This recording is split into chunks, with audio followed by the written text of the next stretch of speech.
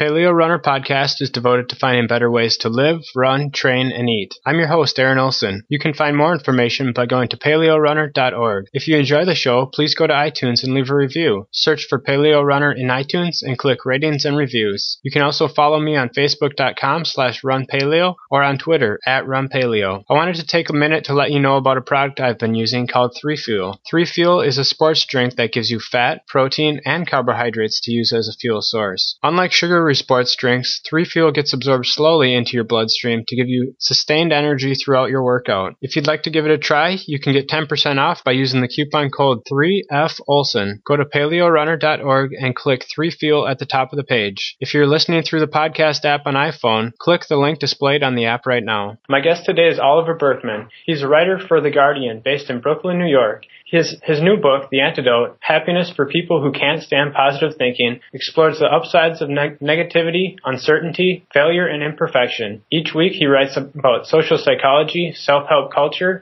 and the science of happiness. Oliver, thanks so much for being part of the show. It's a pleasure. I'm glad to be here.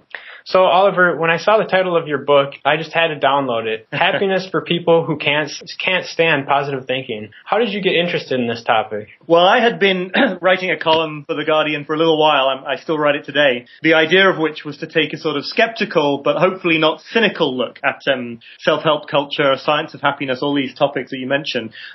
Because I think, there's a lot of really interesting research out there, but there's also an awful lot of charlatanism and nonsense and people wanting to, sell you multiple $1,000 seminar series that don't work or whatever it might be. And so I was trying to find this line in between, being skeptical without being cynical. And one thing that kept recurring as I did this was the realization that, something that united all the approaches that didn't seem to work to me were that they were in one way or another positive thinking. They in one way or another were to do with deciding that everything is going to go well, trying to fill your mind with happy thoughts, trying to visualize success, setting very firm goals and then committing to them with all your, and all these kind of classic ideas seemed to not be backed up as far as I could see by the research or by my sort of personal experimentation with them. Whereas this other set of approaches that involve, opening towards the experience of failure or insecurity, learning to embrace and use pessimism sometimes, or everything that I sort of call the negative path to happiness in the book could actually be quite effective. So, certainly I spend part of the book mocking the ridiculous extremes of the positive thinking movement because that is enormous fun to do. But I also try to look at what I think might work as an alternative. Mm-hmm. At the beginning of the book, one of the things that you talk about is this idea of setting something in your mind and like a polar bear. I believe you used the quote, try not to think of a polar bear and you'll see that it's the only thing that comes to your mind. How is that related to happiness? Well, this is kind of the paradigm example of the problem with all sorts of kind of attempts to control our own thoughts, attempts to use willpower to guarantee success or happiness, whatever it is. This is something that, the idea is very old. It goes back to Dostoevsky. It's this idea that if you challenge somebody not to think about a polar bear for 2 minutes, then they will fail, but they won't just fail. They'll fail because they're trying to do it. Most of my life, I go for much more than 2 minutes without thinking of a polar bear. But as soon as somebody tells me not to, it's all that I can think of. And this has been studied, the mechanism here, by a great psychologist who just recently died, unfortunately, called Daniel Wegner at Harvard. And basically the point is, when you are trying to monitor your mind for the presence of polar bear thoughts, just as when you're trying to monitor your mind for negative thoughts because you're trying to think positively, or just as when you're trying to monitor your mind to make sure you're not thinking about failure or being pessimistic or whatever it might be, that actually brings about the opposite, because you are constantly surveying inside your mind for these lapses from what you're trying to achieve. And the more general point, I think, is just that often you can try too hard to be happy. You can be too energetic in your commitment to your goals such that they bring about, it's precisely that too much effort that brings about the opposite of what you were hoping to achieve. Mm-hmm. Yeah, at first glance, this concept about negative thinking could somehow bring us happiness sounded counterintuitive to me, but when I started thinking about it, for example, a lot of people who listen to this podcast are endurance athletes, and before a race, I'll think of all the negative things that can happen, how I'm going to feel when I start to get fatigued and things like that, and how I'm going to deal with it. And that seemed to make more sense as I kept listening to your book. It made more and more intuitive sense. Why is it that we're always told to just look on the bright side?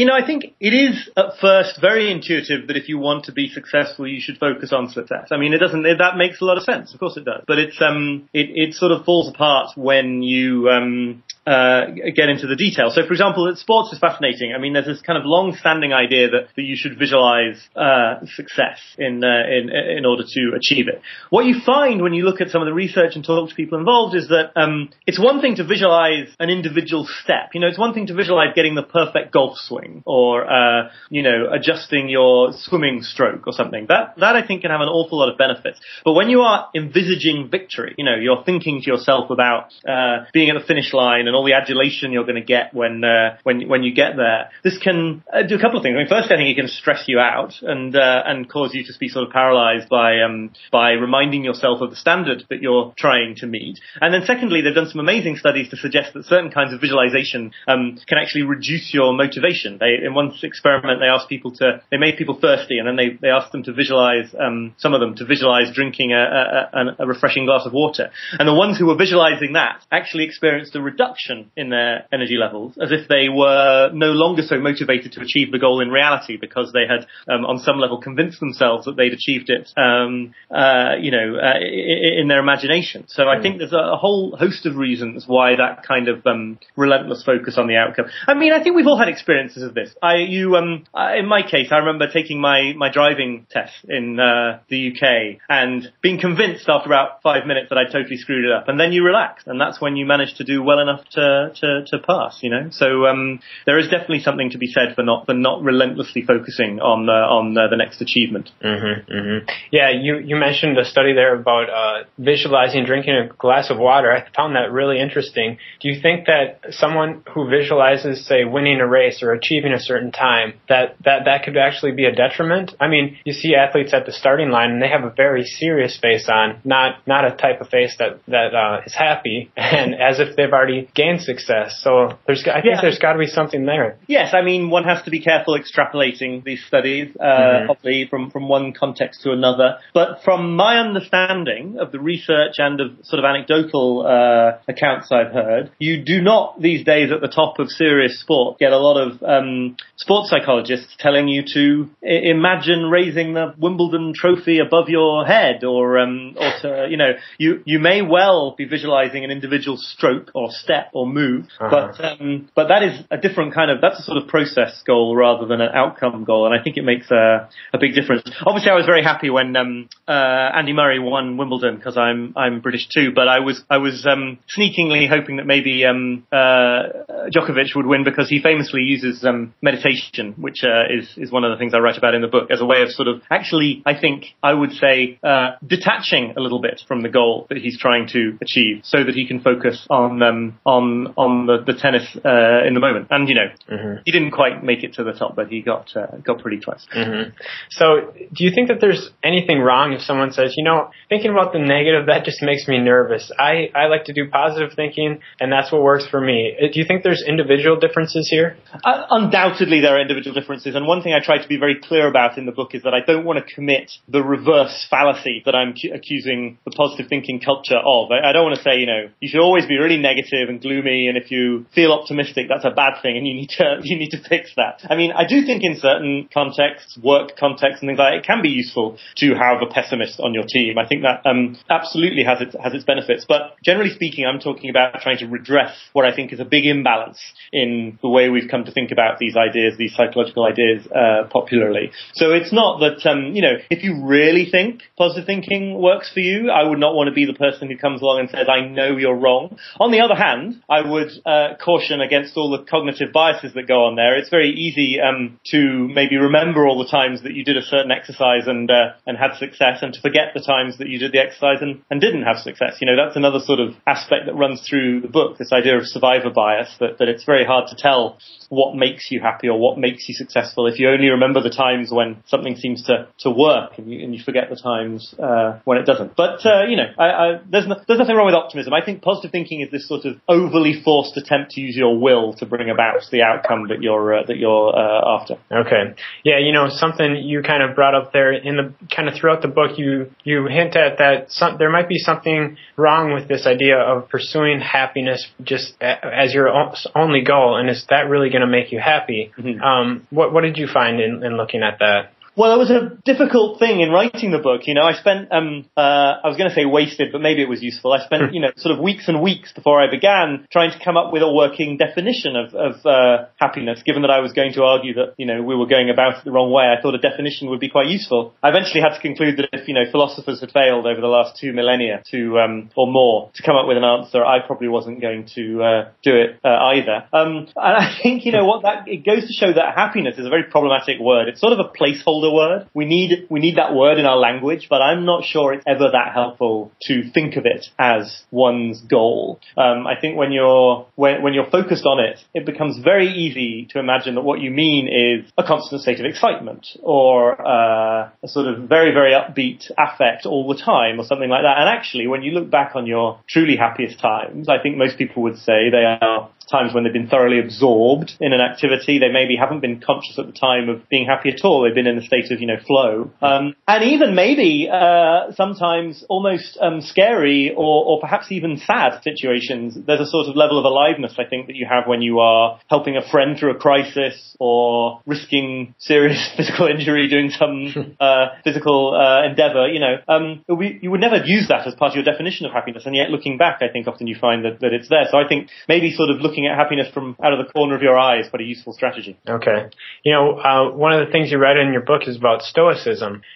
What led you to look at Stoicism? Is that something that you were interested in before writing this book, or specifically as you were looking into happiness? Well, I came across a few references here and there, and I figured something interesting was going on, but it was very, very superficial until I really dived in for this book and both, read a lot of the original text, but also met a whole bunch of fascinating people who try to live by this philosophy today. And the interesting thing is that it sort of starts from somewhere that is a little similar to positive thinking. It starts by saying, events in the world don't cause you to be distressed. What causes distress is your beliefs about those events. And you find this, it's an amazingly sort of clear insight that you find going back to Marcus Aurelius and all these ancient philosophers. And yet the positive thinker then says, well, you've got to make sure those beliefs are always good. Whereas I think all the Stoics want to say at this point is, it's a good reminder that you can sort of achieve a certain kind of tranquility, a certain kind of calm by just remembering that those beliefs are what are causing your distress, that actually you tend to exaggerate and catastrophize, that actually if you're thinking clearly in detail how badly things could go, a wonderful Stoic technique they call premeditation of evils, negative visualization, actually thinking through, as you say, some of the worst case scenarios can actually be a path to a much more sustainable form of calmness than constantly trying to persuade yourself that everything's going to work out just fine. And when you look at some of the lives of the original Stoics, it's no surprise that they ended up concluding that life doesn't always work out fine. So you better have some beliefs ready for when that happens instead of trying to persuade yourself that that's what's going to happen.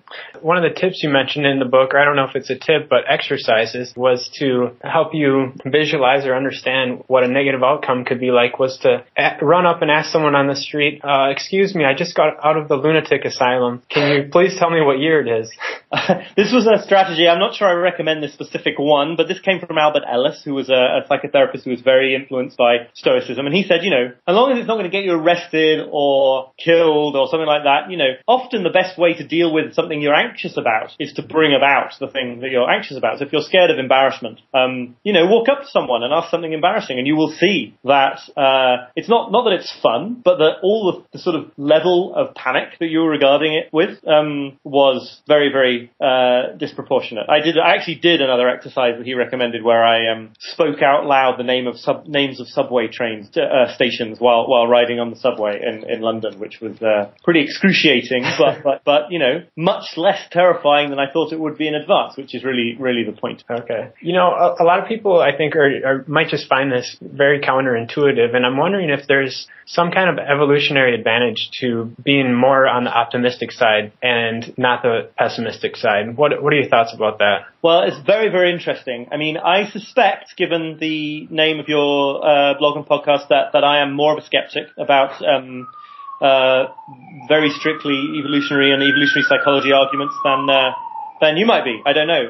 We don't need to get into a big set two about that. But I mean, just sort of totally in the realm of speculation, I do think that there's a sense in which positive thinking may act as one of these kind of stimuli or not stimuli, but one of these phenomena that might have worked better in a prior context than now. That really, there are degrees of complexity to the systems in which we try to achieve success or happiness that do not admit of deciding to do something and then deciding it's going to work and then you do it. But I have to say, now that I'm talking about this in this purely speculative mode, because I never really thought about the question in too much detail before, I think that actually the sort of positive thinking idea is incredibly new. I mean, not only is it not on an evolutionary timescale, it's like 150 years old. It's so recent. And I suspect that, that kind of desperate effort to strain in the direction of optimism would have been extremely unhelpful on a sort of evolutionary timescale. To assume that if you decide that everything's going to be fine, then you're not going to be attacked by a predator, that would seem to me to be a disaster and really a luxury that could only come about in sort of very comfortable modern environment. So again, I think maybe there's a distinction here between optimism and positive thinking. I don't know. I'm making this stuff up as I go. I should clarify the stuff as far as evolutionary relevance goes. I did not focus too hard on that part of the question. Yeah. No, that's interesting that you say that, because if you're in a primitive environment and you hear a noise and you think, oh, it's nothing, everything's going to be fine, but in fact it might be a predator, the person who reacts more with the negative thinking maybe they'll get up and run and not get eaten by the predator. Right, yeah, absolutely. I mean, and really it's not even negative thinking, it's more almost to do with just being open to the possibility of negativity. So it's to do with looking at life. I mean, pick a different example in the long historical timescale, the Stoics. That, one of the famous Stoics was born a slave, another famous Stoic was ordered to kill himself by committing ritual suicide. Life was not a happy thing, and it would be very, very perverse to adopt a philosophy of happiness that said, as long as you assume everything's going to be fine, it will. I think that is an incredibly modern indulgence. And actually the way that the environment, the economy, everything is going now, it's probably an indulgence we now can't afford either. Yeah. So, Oliver, are you a natural optimist or natural pessimist, I'm guessing? I think I'm probably a natural slight pessimist. I really am not, as I occasionally have to try to persuade people after this title of the book came out, a terrible grouch. What I think I am is somebody who responds to things like anxiety or challenge or stress, not by saying, I'm going to make sure that I'm convinced this can go well, but rather by saying, okay, what's the actual worst thing that could happen here? If the answer to that question is, well, it'll be bad but not that bad, then do the thing. That's how to take exciting, risky choices in your life, I think, to be okay with the risk of them going wrong, rather than to convince yourself that there can be no risk. Mm-hmm. That's a really good tip that you mentioned there, is kind of visualizing, what's the worst that could happen. And that's something that I use a lot. Do you have any other tips for our listeners that you found helpful in pursuing happiness, or just from your research about this book? Well, I have found meditation extraordinarily helpful. I know everyone says that these days, but I want to throw my vote behind very simple sort of breath meditation or mindfulness meditation. There's, the basic instructions are everywhere online. And that's really something that, just 10 minutes a day, it's not as much as I ought to be doing, but, a little bit does help one sort of step back from being completely enmeshed in thoughts. And it enables you then to tolerate uncertainty and insecurity in a way that I think is quite fruitful. The only other thing that I always think is probably one of the best bits of advice is this insight from various different thinkers that, about motivation, that that you don't have to feel like doing something before you do it. But often if you need to, do some particular work project, or your fitness regime calls for some particular thing and you do not feel like you want to do it, positive thinking says, you've got to find a way to pump yourself up into a mood where you really want to do it. And these counterintuitive approaches say, well, hang on, actually, you can just say, okay, I don't feel like doing it. I'm going to accept that feeling, and at the same time, I'm going to get up and put on my running shoes and take the action. You don't need to actually set yourself this additional hurdle of not only doing something but also feeling like doing it at that moment. And certainly, if I hadn't learned that, I don't think I'd ever actually got this book finished in the first place. Well, Oliver, it's been great talking with you today, and I really appreciate you being part of the show. I think the listeners will really enjoy it. So thanks so much for talking with me. It's been a great pleasure. Thanks very much for inviting me. You've been listening to another episode of Paleo Runner Podcast. For more information, go to paleorunner.org. Thanks for listening.